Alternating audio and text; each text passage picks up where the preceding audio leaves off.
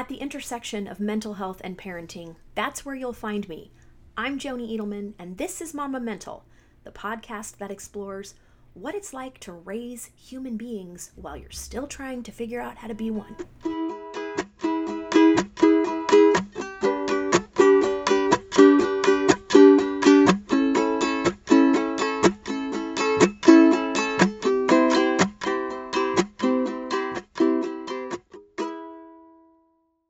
Hello, fellow mentals. Welcome to another episode of Joni Does Not Know What She's Doing with Her Life. Thanks for joining. There has been a lot of good and positive feedback about the first 3 episodes. I appreciate you, people. I appreciate your listening. I appreciate the time that you devote to my irritating voice in your ear. I appreciate you reaching out to me and telling me when something has helped you or made you feel less alone. And that's what I hope for with this podcast more than anything, is to bring us all together in this common experience of life, which is difficult regardless of what particular issues you personally might be facing, whether it's mental health or money or whatever. You know, it's all hard. That's the thing, right? We're all here and it's hard regardless of who you are. So about every 4th episode, I thought I would do a Q&A, and I will answer just as many questions as I can in a half hour.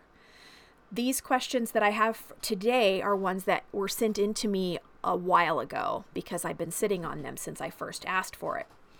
Back when, I guess when I first started, which was like almost a year ago. So I literally have a document in my computer that's Mama Mental Q&A, and the questions have just been sitting there, and I have left it open in my browser because who doesn't have 19 tabs open all the time, right? So I'm going to answer, I have 4. We'll see if I can do all 4. I can definitely do 3. If you have a question that you want answered or addressed, you can email me at mamamental@gmail.com, and I will do my best to answer with my own personal experience and medical expertise if it fits. Again, the disclaimer with I'm not a doctor, that's at the end of the episode. I put that there so that there's no confusion. But I am always happy to take questions from people about anything from mental health to raising kids to talking to kids about mental health. I'm here for it. I'm totally here for it. So, let's just jump. Let's jump. Let's do it. Let's go in. Okay, let's just go head first into the deep end of these questions. Question number 1 is, how do you deal with manic episodes with your children? When I get in clean every nook and cranny or let's do something fun every second of the day, I can see their little faces get so overwhelmed. I've been better at keeping it to myself, but it's still a struggle when I'm sliding furniture around while they're still on it. I'm not laughing at you. I'm laughing because I've done that. I have done that. I've absolutely done that. And this is a great question. The first thing I'm going to say is that ideally you are medicated well so that you're not experiencing repeated bouts of mania. Now, medication, psychiatric meds are, of course, a very fine art in balance and dosage. And the way that my psychiatrist has described it to me and the way that I often describe it to other people is that the ups and downs that are so violent become just a little less violent. You know, it's like you go from these wild emotional swings to just smaller little bumps.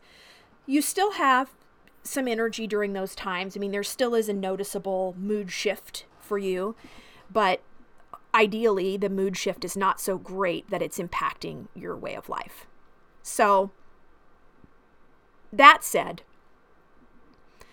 when it comes to actually experiencing even these smaller shifts in hypomania while medicated, my answer is generally not to involve the children in what's going on.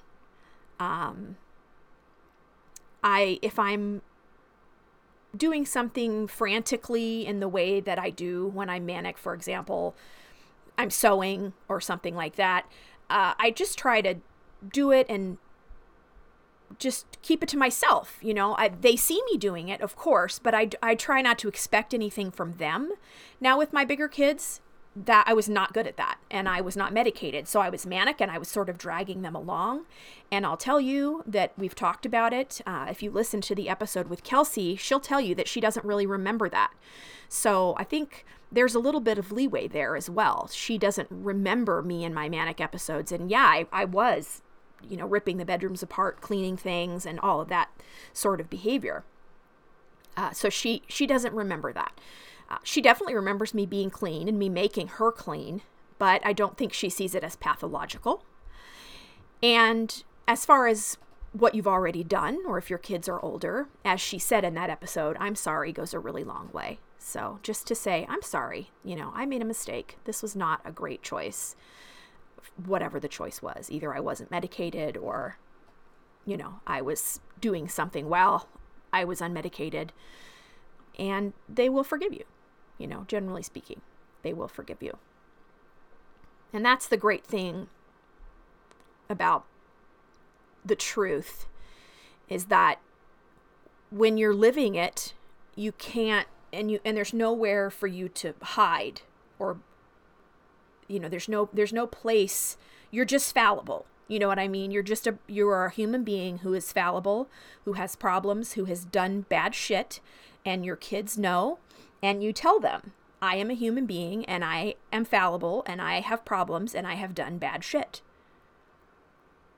I had to, I left my kid's dad in a bout of mania. And yeah, and I immediately shacked up with my husband, who I'm married to now. There's no point in me trying to pretend that didn't happen. Pretending that it didn't happen isn't going to take away the pain. It's not going to take away their memories. So the best way to handle it for me and for them is to confront the truth and then to just apologize and own it.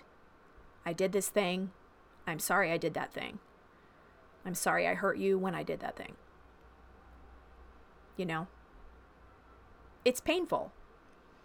Bipolar disorder is unique in the sense that you often appear, at least in type 2 bipolar disorder. Type 1, you can have periods of mania where you're actually experiencing psychosis and you don't even know, who you are, you think you're Jesus or something. But type 2 bipolar disorder often appears as just a very energetic version of yourself, because the behaviors that you're engaging in might be hidden. For example, if you're spending money, you're shopping, unless someone's paying attention to how much money you're spending, no one's really going to know, because you can shove stuff in corners and closets and, how many of you, my husband doesn't know what I have. He doesn't care. He doesn't pay attention. Same with the sexual behaviors, with the sexual deviance or risk-taking behavior. You're engaging in things privately. You're either cheating, or you're having, you're paying someone for sex, which is still cheating, or you're dressing very provocatively. People can see those things, obviously, but a lot of that stuff can just be chalked up to, just weird behavior, right? And then, of course, the totality of it will eventually make itself apparent.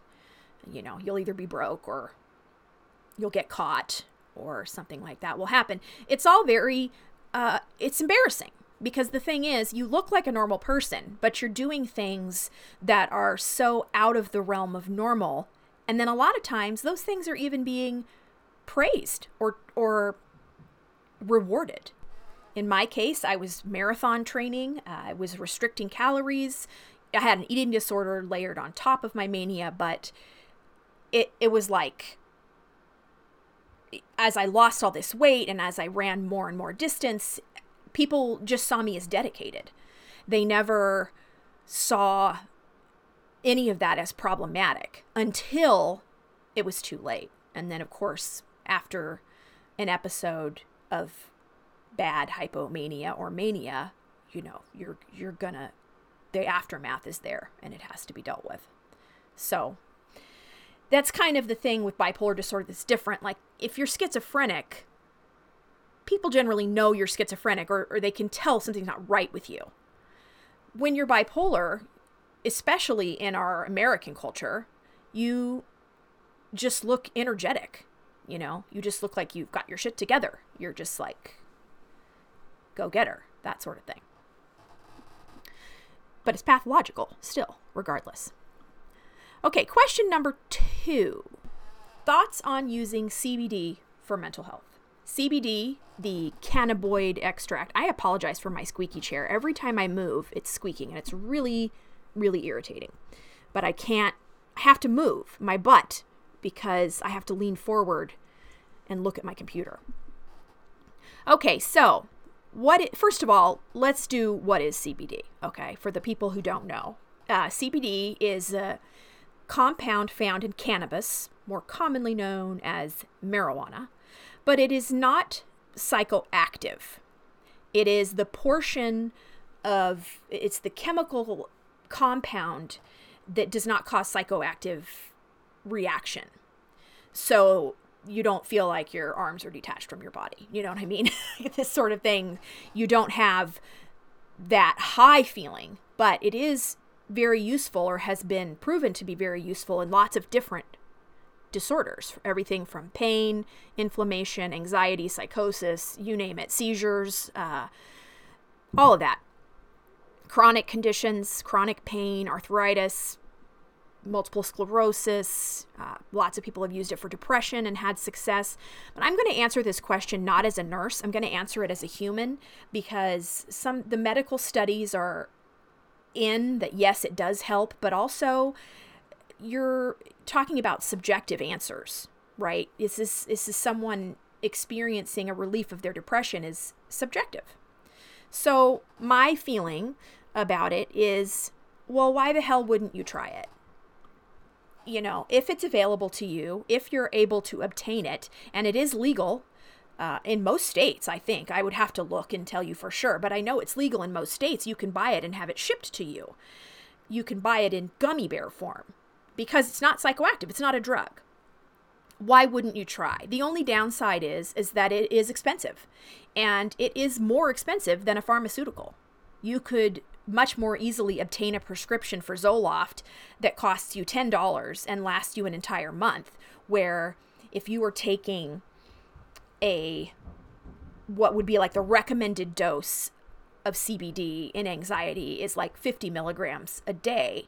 Well, if you bought a bottle of gummy bears that has 300 milligrams in it and it's $40, would do the math. That's 6 days. If you're taking it every day. And most people who are suffering from anxiety or depression do need a long-term medication. So I would say it's, in most cases, not a substitute for psychiatric meds for most people. I would not rely on CBD to treat my bipolar disorder. No flippin' way. It wouldn't work. It just wouldn't. I will probably get emails from people saying it does, but in my case, I just know that it wouldn't.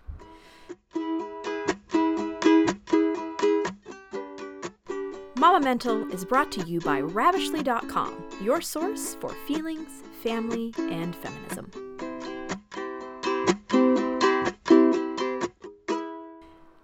I could probably find a strain of THC, the actual marijuana compound that does cause the psychoactive behavior or psychoactive reaction, that would work for my mania by chilling me out, but then I would be just chilled out all the time and I would want to sit on my couch and eat pizza probably, and that's not reasonable or reliable. It brings us to the question of the value of pharmaceuticals and whether or not they are overprescribed, overused, given too much credit for being the cure, whether they're being given as a Band-Aid, all of those things needs its own episode. That needs its own, probably multiple episodes, because it's a very deep discussion historically and around the world, what has happened. It's too much to address. But in my case, I would never recommend that someone try to replace their psych meds with something like CBD. I just don't. Psych meds are specifically designed to treat very particular chemical imbalances in your brain. And doctors are smart and they do research on these things. I don't like psych meds. I don't like the side effects. My relationship with psych meds is really tumultuous. I hate them for certain aspects of them, side effect wise. I love them because they keep me sane and they keep me alive. So it's a matter of deciding what you're willing to live with, your trade-off. I had this conversation with my psychiatrist about Lamictal, which is my mood stabilizer, and it does cause what they call word finding issues. And I do have issues coming up with words. In fact, I just had to pause to think of a word. Sometimes it takes me a really long time. Sometimes I have to Google a synonym of the word to find the word. So I went to him and I said, this is not good. I need to be able, I'm a writer. I need to be able to write. I need to be able to come up with words without pulling my hair out. And he said, well, okay, but you also need to not be crazy. So which one? And that's valid.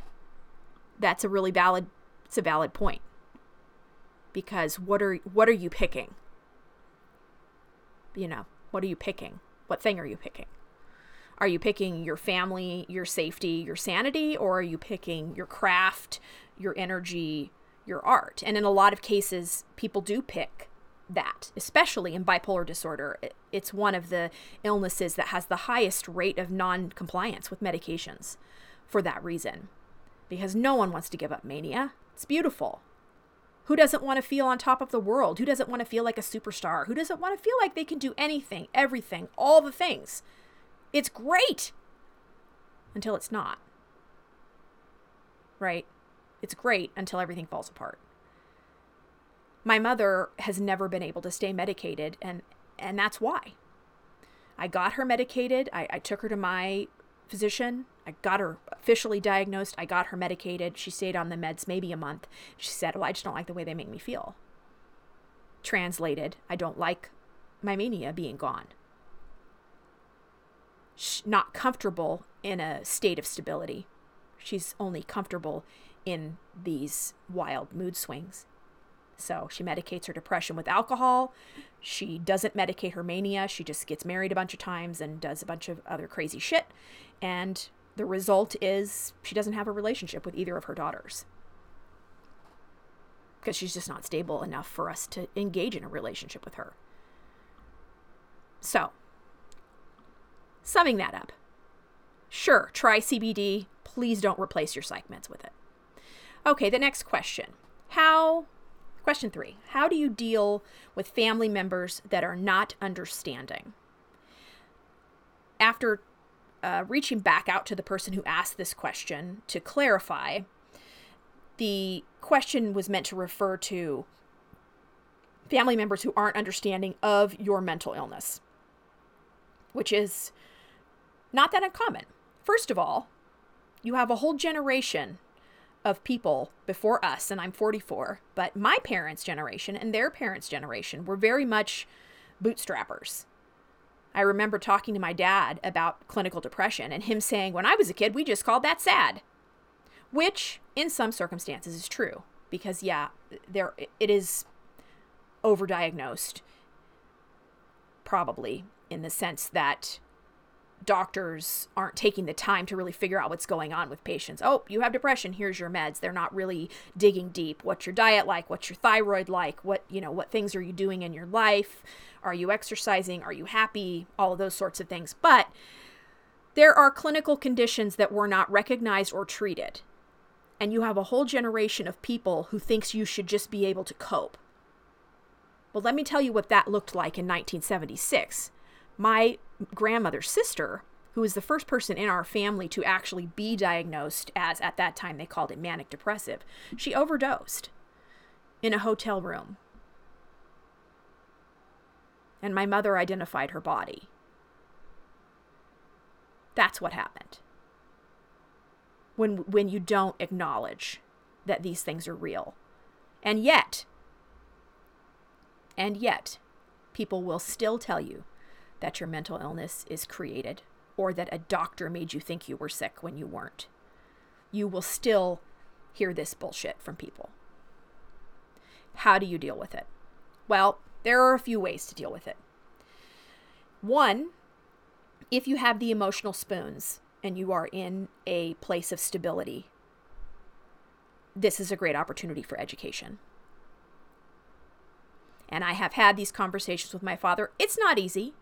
It's emotional labor, definitely.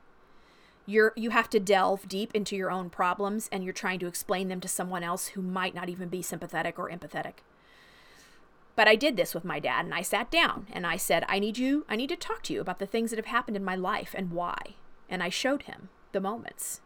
Remember when I was in high school and this was happening? That was my first break. Remember when this happened? Remember when this happened? Remember, and he was like, okay. Okay, so you can tell me all day long that mental illness isn't real. But I'm going to tell you that those things really happened. I really engaged in those behaviors. I really harmed myself. And I am on medication now, and I'm not doing that anymore. End of argument. Now, that's presuming you have the emotional, mental capacity to talk to a person. If you do not, if you are in a more fragile state, or you're newly diagnosed, or your meds aren't working, or you're in the process of changing meds, you don't owe people anything. I don't care if they're your mama, your dad, your grandma, your auntie, your husband. You do not owe anyone an explanation for what you are dealing with. If they are not able to be empathetic or sympathetic to you, you have every right and responsibility to yourself to say, I cannot be around you right now. I am not in a place where I can emotionally handle conflict. What I need is support. Which brings me to my next point, and that is to say, the best way for most people to understand and help is for you to just really bullet point tell them what you need. And I've done some GIFs, little videos on Instagram about this, how to support your loved ones, how to ask for what you need, those things along those lines, because it is hard to figure it out. But it's as simple as saying, factually, here's what I need. And I'll use myself as an example because it's easy. So in this scenario, I am newly diagnosed, and my ex-person, whoever, my grandma, doesn't understand and is not empathetic or compassionate. The approach, again, in the event that you're able to do this, is to sit down with that person and say, this is what is happening with me. I have been to a psychiatrist and I have been diagnosed as bipolar type whatever, 2, 1. The diagnosis means that I need to make some changes. I have been prescribed the following medications to help me with this problem. This is a difficult time and I am in need of support right now. Here are the ways that you can support me. It's really important that I get a good night's sleep. Can you help me with my children? Can you remind me that I need this? It's really important that I take my medications. Can you pick them up for me at the pharmacy? It's really hard right now for me to accept this diagnosis because it feels fatal. I would love it if you could support me with your words. Encourage me. What I need right now is not criticism. What I need is the loving arms of someone who can understand that I am in pain. Can you give that to me? If they cannot, that is the point at which you say, if you are unable to support me right now, I'm going to have to put some distance between myself and you. Period. I mean, it really is that simple. Does anyone want to be estranged from their family or people that they love? Usually not. But here's the thing, a little story. When I left my husband, my first husband, I didn't have anywhere to go. I told him I wanted a divorce. He kicked me out of the house. That's fine. I deserved it. Whatever. That's not the point. The point is I went to my grandmother's house. I stayed there for a couple of days while I was getting an apartment. I got the apartment. My husband, now Matt, moved in with me almost very quickly after I got the apartment. My family was outraged.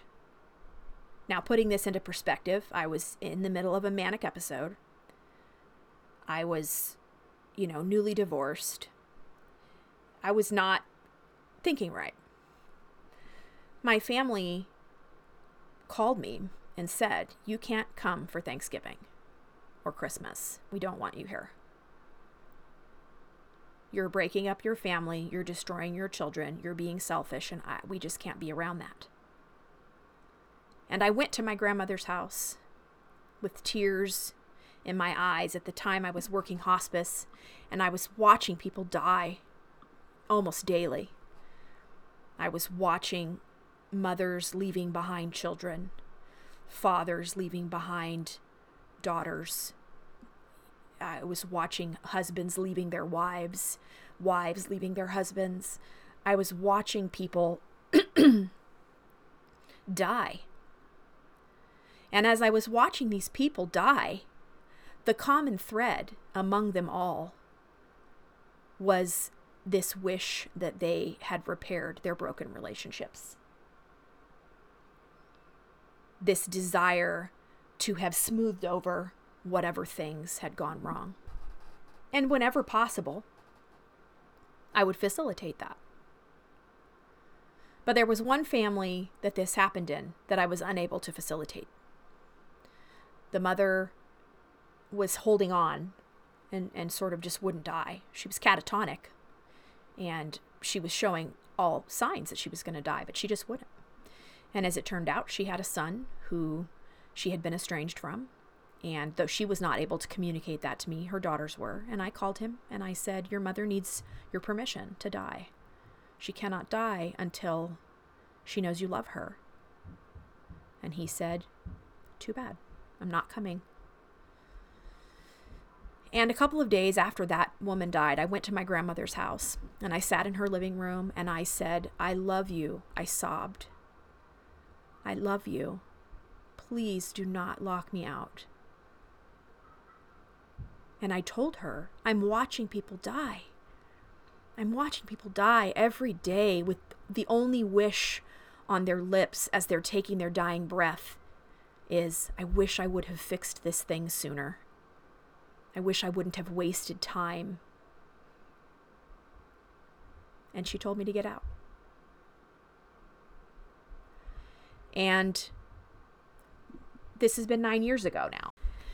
And there has never been a real reconciliation. At some point, I had a baby and she started sending gifts for the baby. And we would go over, and we did go for Thanksgiving after we'd been married for a couple of years. We slowly showed our faces more and more. But the damage was done. I needed support in that time, and they could not see past my error. And while it was very, very hard for me to be estranged from my family, especially as a newly divorced person with children. That was the best thing for me mentally at the time, because they weren't able to support me, and they wouldn't have been able to support me because what I was doing was in conflict with their beliefs. And I don't fault them for that. How can you fault someone for living whatever their truth is? But I do fault them for holding me to a standard that they don't expect other people to meet. And I do fault them for not listening when I begged to be let back in. The thing is, your mental illness is your journey. It's your struggle. And it's wonderful and beautiful if you have people around you who are able to help you in that struggle. But sometimes there aren't. And in that case, you have to find a chosen family.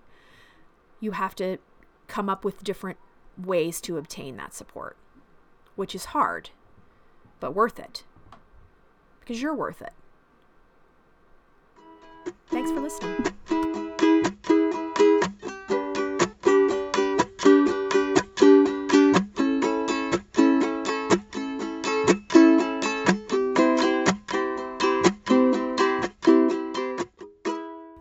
Thank you for listening to Mama Mental. And while I am a registered nurse, nothing that I say in this podcast should be interpreted as medical advice. Please speak to your own healthcare provider, and if you are feeling suicidal, call the suicide helpline at 1-800-273-TALK. That's 1-800-273-8255.